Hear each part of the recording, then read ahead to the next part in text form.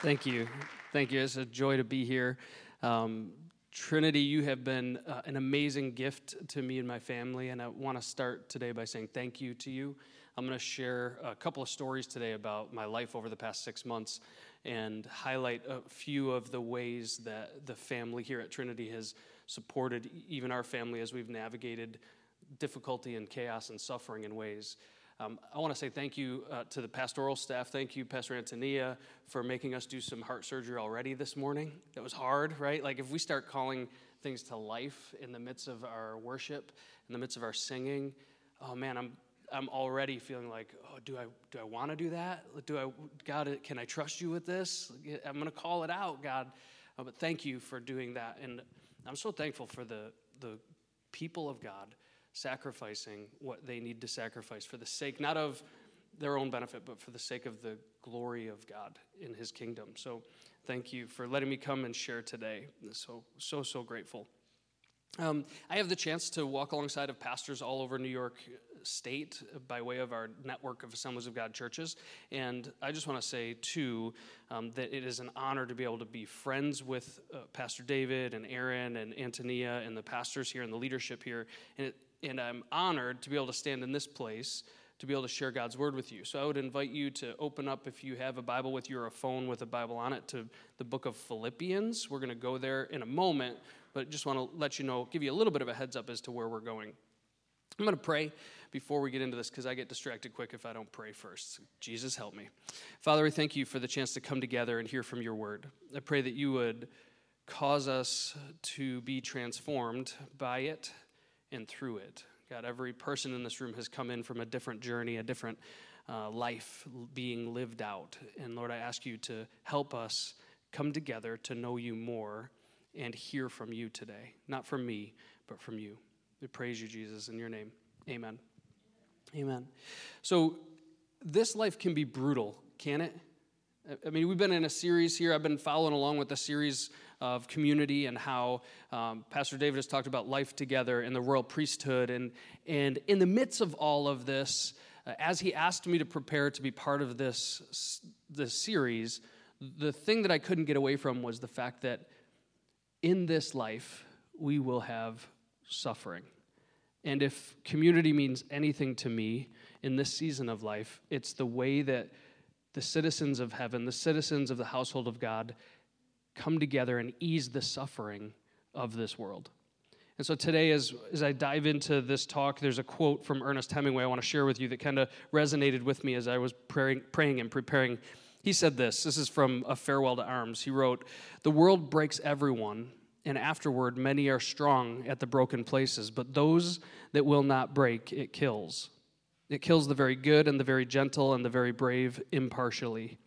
If you are none of these, you can be sure it will kill you. It will kill you too, but there will be no special hurry." This world is a dark place as much as it is a bright place of God's glory. And for many of us, we understand that to a deeper level than others do. And I know that today's message might not be for you right now, but it might be for you 10 years from now. It might be for you 5 years from now. I want to talk to you about how the brutality of life touched our family this past year and how it changed the form of words even that I speak. Have you ever had such an experience that it changes the way you sing songs? It changes the way you read things. It changes the way you give and get hugs maybe. It changes the way you listen. Well, that's what happened to me this past year and our family.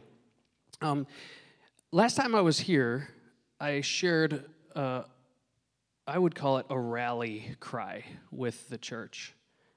And on January 7th of this year, it changed for me. Because I used to be able to say these words, and I'll say them in a minute, but I used to say them as a rally, almost like a rah-rah statement. It goes like this. I learned it as a teenager. It goes like this: God's on the throne, Satan's been defeated, and Jesus is coming again. And I would say it like, come on, people, let's go. God's on the throne. Satan's been defeated and Jesus is coming again. And it had held me together for a lot of years and been an urgency in my heart of like calling that out in difficult moments. But on January 7th, I got a text message from my sister-in-law asking if I had heard from my older brother. And I immediately got concerned because Dan's a pretty detailed guy and he doesn't just get lost. And on January 7th, we found out that my brother had been in a head-on car accident. And I went to bed that night with a text message saying that they thought that he was in a local hospital. She hadn't had any details yet, but thought he had a broken leg and some issues. And so I went to sleep for a couple hours waiting for an update, and I woke up a few hours later with an update that my brother had been in a head-on car crash that sheared the vehicle he was driving and also sheared him, essentially. And he was in a surgical trauma ICU unit, and we didn't know if he was going to make it another minute. And when I got that text, I don't know if you've ever been there, but it's like waking up to a room full of snakes. You don't know where to go. You don't know what to do. The next step could be the worst step, and you need somebody from outside of that moment to hold you together. That's what I'm talking to you about this morning. When all hell breaks loose in your life and the floor seems to be not just lava, but snakes, what do? You call for help. Somebody from the outside. I love the way Melissa said it. The community depends on us, not just to give our treasures, but to represent God to them. And so I'm getting a little bit ahead of myself, but I want you to remember where I'm coming from this morning. It's not a matter of God's on the throne, Satan's been defeated, Jesus is coming again, hoo-ha. No, it's my heart saying, God's on the throne. Lord, where are you? Satan's been defeated. It doesn't feel like it. And Jesus is coming again. Yeah, well, you try to tell me Jesus is coming again. How about right now? Come right now, Jesus. Coming soon or again doesn't matter to me when my brother's in ICU. And I know that kind of suffering has touched many in this room. If it hasn't yet, just hang on. Probably will. Not probably, it will. If it hasn't touched you or your family, it will touch somebody you love and care about. So today I want to talk to you about what it means to carry the tension for each other. What it means to be citizens of heaven in the sense that Jesus didn't just step in to show us what heaven looks like, but he's showing us and showed us what earth ought to look like. Citizens of heaven are people who we can turn to when all hell breaks loose. And we can call to for help when things are in total chaos. It's a light way to start Sunday morning, right? It's real life. I'm not here to talk to you about like fake life, all right? You go to social media for that. Let's talk about real life, real difficulties. It hits us. And if my faith can't carry me through those suffering, difficult moments, and if the people of God abandon me in those moments, then what good is it? So today, what if the kingdom of God wasn't just a place that we hoped in far off in the future, but it was a people that walked into our lives and carried the hope that we needed deeply in our most desperation of days? What if the people of God carried the stability we needed into our hearts? What if the people of God were able to support us in scarcity and give us the things that we need when we can't provide them for ourselves? I'm getting ahead of myself. What is a citizen of God anyway? What is it made of? Right? There's been a lot of talk about, and I'm not going to get into any of the current affairs on the news, but I am going to say this. There's been a lot of talk about Constitution and Bills of Rights lately, and I think we would do very well to focus on the Bill of Rights for the citizens of heaven and what it means when somebody places their faith in Christ, that they have been incorporated into that community. And I read Scripture, and I want to recognize, too, that the citizens of a new culture, a citizen of a new country, it takes time to learn that, doesn't it? Like I've heard a lot about refugees and kind of heard sermons on the likelihood, the connections between refugee life and the life of a Christian in the world. And the thing I take away from that is, man, it's hard and it takes time to learn a different culture. And when we place our faith in Christ and we begin to learn about what it means to be in that household, it takes time to figure things out. It takes time and patience of those around us to realize, what does it mean to be part of the citizens of this kingdom? And so Paul the Apostle wrote a bunch of the New Testament. He helps us out by kind of laying out, what does it mean to be a citizen of heaven and who are we with? So I would call these kind of the rights of a citizen of heaven. You have the right, if you've placed your faith in Christ, you have the right to be buried with Jesus. It sounds so great, doesn't it? Yes, I have the right to be buried. Well, that is great because it means all the sins that you have committed are able to die and be buried with him. It means that when he went to the cross, you went with him. You were crucified. You have the right of crucifixion with Jesus. You have the right of being with him as he walked the road to Calvary. You have the right to be united with him in his death so that you can have the right to live with him in his life. Good news. It's past, present, and future. You have the right of inheritance. We are heirs with Christ. We have the right to suffer with him. We have the right to be glorified with him. And this is kind of like, I call this the suffer sandwich that Paul wrote. In chapter 8 of Romans, verse 17, he talks about us being heirs with Christ, suffering with him, and glorying with him. It's like we couldn't handle just the suffering at once, so he had to kind of package it in between the good stuff. But I'll be honest with you, I hate suffering. Anybody else? Yeah, a couple of us. Okay, all the rest of you that you love suffering, fine, go for it. Us, we'll just hang out in here. You go face the suffering that you enjoy. I don't like it. I don't like it at all. And I have to deal with it because it's part of it. But how about today we just decide we're not going to suffer anymore? Does that work? Are we all in? All in favor, say aye. Those opposed, same sign. Right? Yeah, it got quiet real quick. You're like, I'll take no suffering. Thank you very much. You know what stinks? You know what I hate the most is that suffering has proven itself to be useful for me long term. I don't like that. I don't like that whatsoever. I wish there was another way for suffering, for what happens in me through the suffering to happen, but God quite hasn't figured it out yet. I keep talking to him about it, but he hasn't figured it out. We also have the right to have the same form with Christ. Anybody like me just chasing the ever impossible six-pack? Anybody? I'm talking about the six-pack on your belly, right? Like, okay. I don't know what you guys are thinking. I'm talking about the six-pack on your belly. Listen, I go to the gym. I'm all over, like I'm trying to stay mobile, trying to heal the herniated disc in my low back, trying to figure out like how to just stay flexible. And I have to remember that all of this body mobility is temporary and that there is a future full presence of a glorified body that I can have with Christ. That really means that you have the right, if you place your faith in Christ, you have the right of a glorified body. Just as Christ has now, we have forever.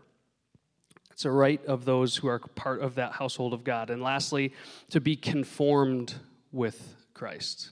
To be conformed into his image and with him as he is so going, so we go. These verses give us an idea of what it means or what is the DNA or the constitution of the citizens of heaven. And I get the idea as I read through Paul's messages that we're really supposed to be with Jesus, unified with him. Like we're supposed to participate daily in the past experience of his death, burial, and resurrection and enjoy it, and also participate daily with him in the future hope of glory, but also today, right now, walk in the fullness of his presence, in his aliveness, the Spirit of God in us. And that, to me, is hard to deal with. It's hard to do. I would rather there just be like a place that we go to, that we fill up our cups with like Jesus mocha Java juice, and we literally just drink it, and then now I'm powered up for the week. That's what I would rather. But that's not what God's plan was. God's plan was that moment by moment, day by day, the citizens of his kingdom would learn to rest and trust in him, and that by way of doing that, the kingdom itself would come into creation, would reinfuse life and strength and wholeness into the darkness of this world. Jesus didn't just step into this world to show us what heaven looks like. He showed us what earth ought to look like. And he gave us a plan of action for that. He said, my spirit, I have to go so my spirit can be with you, so that wherever you go, I'm with you. And so that as we go, we bring the kingdom of God with us. I started asking myself the question as I wrote this message, well, yeah, but where is it? Like, is it in my prayer closet? Anybody ever heard that Christianese? There's a prayer closet in your house. You're like, where? Is there a door that I haven't found yet? I need to find it. No. This idea that we stop and find a place of sacred honor for God, and we just pause. Even if it's for 2 minutes in the morning, we honor God with our time, and we say, God, okay, I'm going to set this time aside. Is that heaven? No. Is it waiting till heaven comes to earth like a fall from the sky? It becomes heaven? No, God, where is heaven? Where is it? Where's the place I need to go to? And I saw in Scripture that the Pharisees actually asked that same question to Jesus. And this was helpful. In Luke 17, verses 20 to 21, the Pharisees say to Jesus, when will the kingdom of God come? Because they're thinking like me, it's a place. It's coming. When will it? When will it be here, Jesus, if you're so smart? And he says, the kingdom of God can't be detected by visible signs. You won't be able to say, here it is, or it's over there, Java Juice. For the kingdom of God is already among you. Now, Jesus says, the kingdom of God isn't here or there. It's already among you. And when he says that, I picture him going like, it's already among you. Jesus says, I'm here, and as a result, I'm bringing with me the kingdom of God. And all my followers that come after me, they will do the same thing as they bring the presence of God with them into the places and spaces that they work, love, live, and suffer. So how do we do that? How do we do that? Good news, Scripture has for us some clear instructions. Above all, in Philippians 1, 27 through 29, Scripture says, above all, you must live as citizens of heaven, conducting yourselves in a manner worthy of the good news about Christ. Then, whether I come to see you again or only hear about you, I will know that you are standing together with one Spirit. Get that, standing together with one Spirit, with one purpose, fighting together for the faith, which is the good news. Not frightened by your opponents. By the way, this is kind of my condensed version here. So if you want the full 27 to 29, go and read it. But it says, not frightened by your opponents, but giving not only the privilege of trusting in Christ, but also of suffering for him. Ugh. Don't want it, but it's here, and it's good news. So together we stand in one spirit for one purpose, to suffer for him. I like to tie together images of how this is supposed to play out in my life. And thankfully, there's a pretty clear story of how this played out in Jesus' life with citizens of heaven alongside of him. In John 11, there's a story about a guy named Lazarus. And I know this might be a well-known story for some, and maybe you're even thinking like, oh, Jeremiah, I've heard this story. I could tell it for you. But hold off. Let's talk about it later. Lazarus is dying. His sisters are grieving his soon-coming death, and they know Jesus well. They send a message to Jesus, and they say, hey, Jesus, Lazarus is sick and he's dying. Can you come, please, and pray for him because we know you can heal him? And here's what we see in this story. Now, we see a bunch of different things and different people doing different things. The disciples do some things that aren't so great. And by the way, let me just say, let's feel for the disciples for a second. What if your life was scribed for the rest of history to read?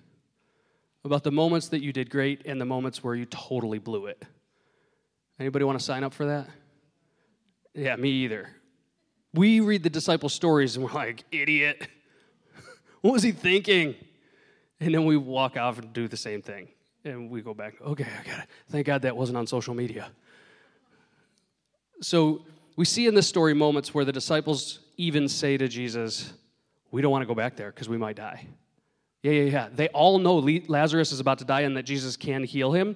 But in the midst of the option to go back, they realize there is a place where we're going to be attacked. We don't want to go there. So let's just let Lazarus die and not worry about it. That's what they're saying. One of them gets kind of sarcastic, Thomas, and he's like, yeah, Jesus, we'll go, and we'll just all die. Scripture literally tells us this moment where I'm like, it's hard not to put sarcasm on there. I'm sorry if it's heresy, but I do that sometimes. I read it, and I'm like, oh, that could totally be me. Yeah, Jesus, let's go. We'll just die along the way. Thanks. That's great. I guess this is how the story ends. So they're saying these things, and the whole time Mary and Martha are suffering together with their community, the soon coming death of their brother Lazarus. He's sick unto death. And here's the verses that stood out to me as I read over this in preparation for today. It kind of really threw me. It's John 11, verses 5 and 6. Jesus just gets the message about Lazarus' sickness, and the verses say, so although Jesus loved Martha, Mary, and Lazarus, he stayed where he was for the next 2 days. Now, that's easy to read if you know the end of the story. But if you're at the scene of the accident and you see the pieces of your brother's car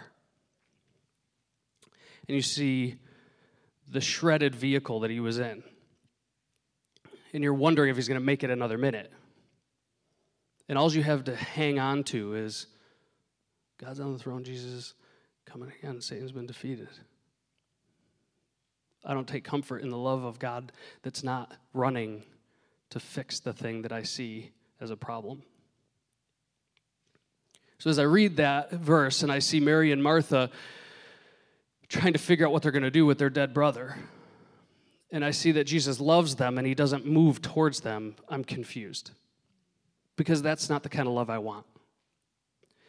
I want the kind of love that runs to me whenever, wherever, and however I demand it. So we know the end of the story. We know the end of Lazarus' story. Jesus gets there, and he does end up overcoming the death of Lazarus. And he says, and you've heard it maybe in dramatic form, Lazarus, come forth. And there's been videos. I remember Carmen back in the day did this whole thing about it. It was like, well, yeah, the building rattles. It's like, yeah, fantastic. Well, hang on a second. These poor sisters sat there and watched their brother die. And Jesus was, out of love, letting it happen. Letting the grave clothes be wrapped around their brother and letting him be carried to the tomb and letting the stone be rolled over it and letting them weep and the whole time loving them. What? That doesn't make sense to me. And Jesus shows up. And here's where the story gets real for me, and hopefully it gets real for you. Jesus shows up and he gets there and he's outside the city. And they tell him plainly, Lazarus has died. And Jesus talks to the sister and he says, you know, Lazarus will be alive again. And she's like, I know we're all going to be resurrected in the end days, and Lazarus will come back just like we did, or we will. And he goes, yeah. And I think in that moment, Jesus would have left it alone and just been like, okay. But something happens. I think in the story something happens, and Jesus just gets angry. People are like, where were you? And he's not trying to prove his reputation powerful, because that's already been done. But I picture him angry at death, anger at suffering, anger at the tears that he sees his friends shedding, and he looks at the tomb, and he begins to rage cry. And he looks at the tomb, and he says, no. And when I need that Jesus. Just to be honest and real, I need the Jesus that gets angry at death. And I need him to be standing with me at the intersection where my brother's car got hit and be weeping with me and knowing this sucks. I don't know the end of the story yet. I need to know that you're with me. Our friends in the community that are suffering, our friends in this church that are suffering, they don't need you to fix the problem. They don't need you to find the answer. They need you to be with them in the midst of their suffering. Jesus knew, frustratingly so, that they needed him with them more than they needed even the answer to their prayer.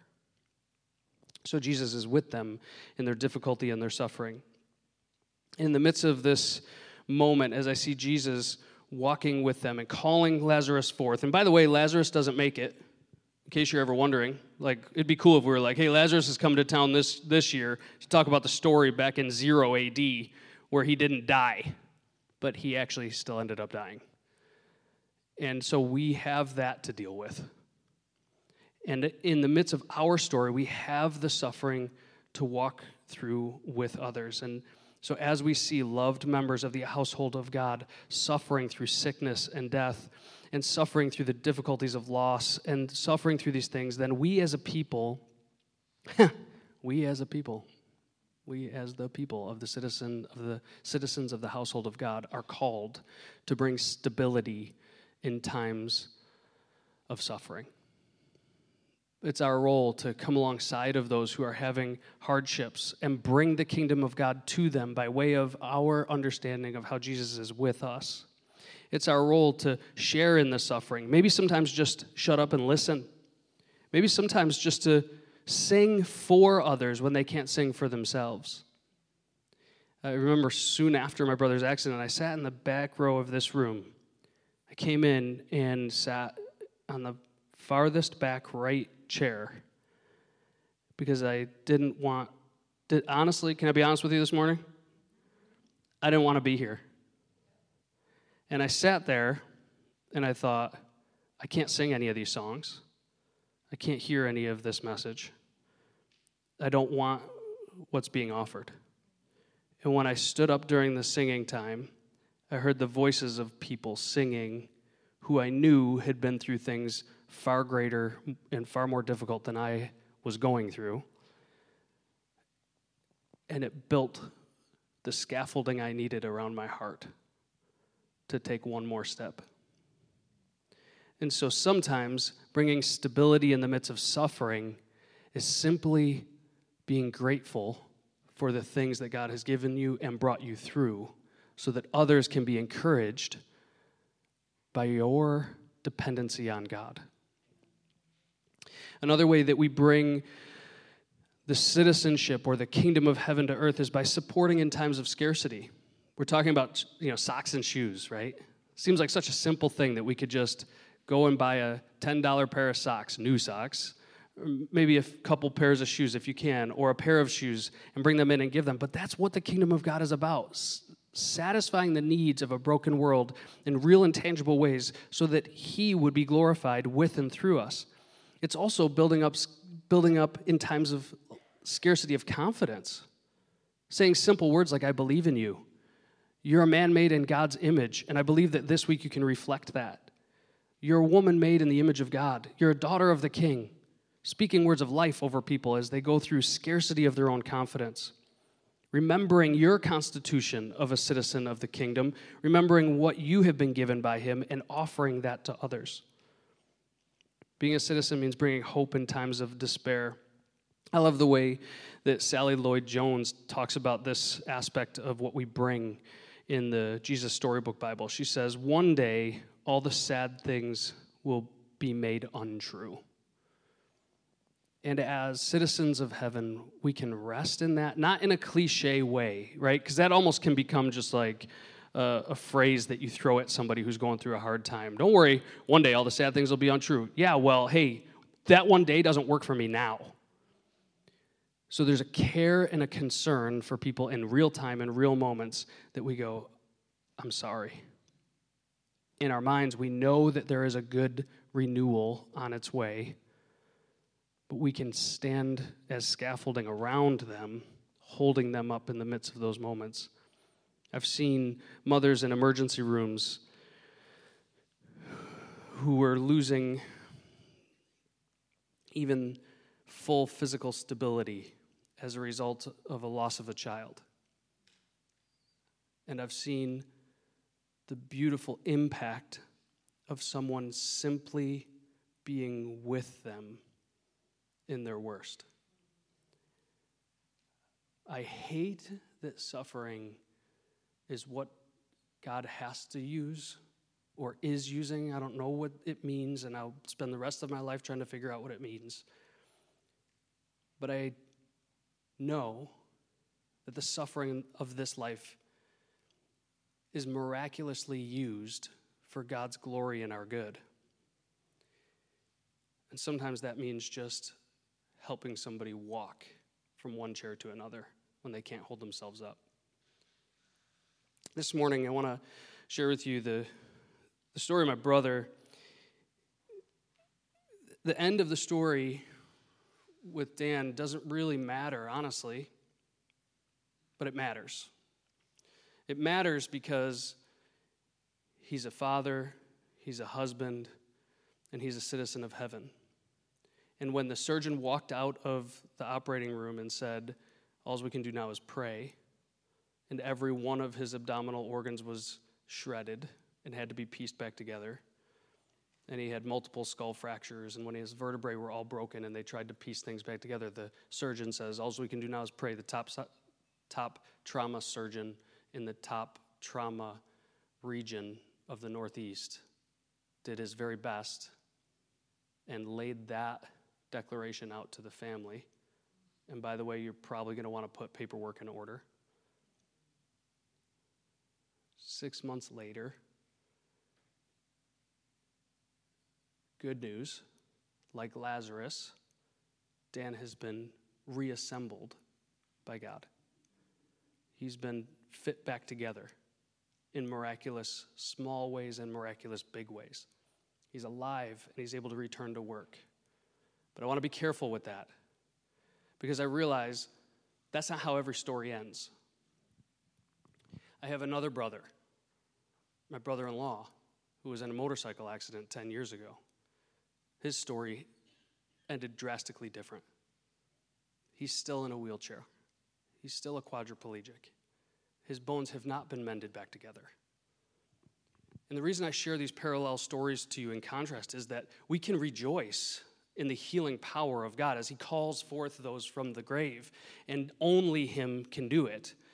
But we can also at the same time carry the suffering brother who is still in the wheelchair and say the same God that did the healing over here, he's with us in the brokenness here. And the citizens of the kingdom of God are the only ones on this planet that have the capacity to do that.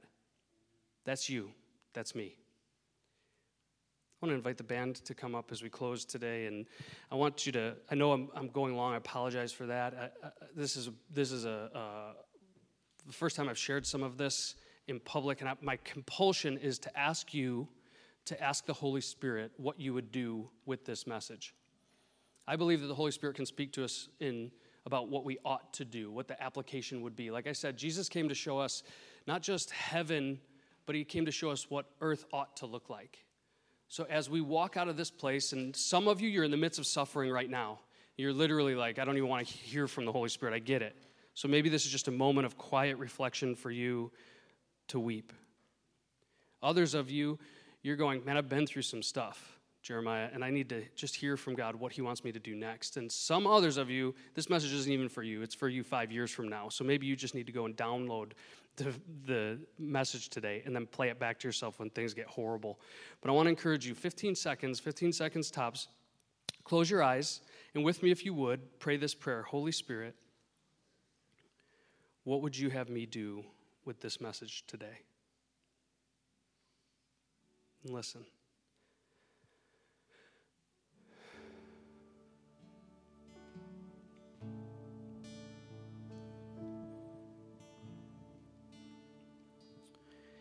Jesus, I thank you that we don't carry the burden for the broken world. We simply carry you in our hearts, in our lives.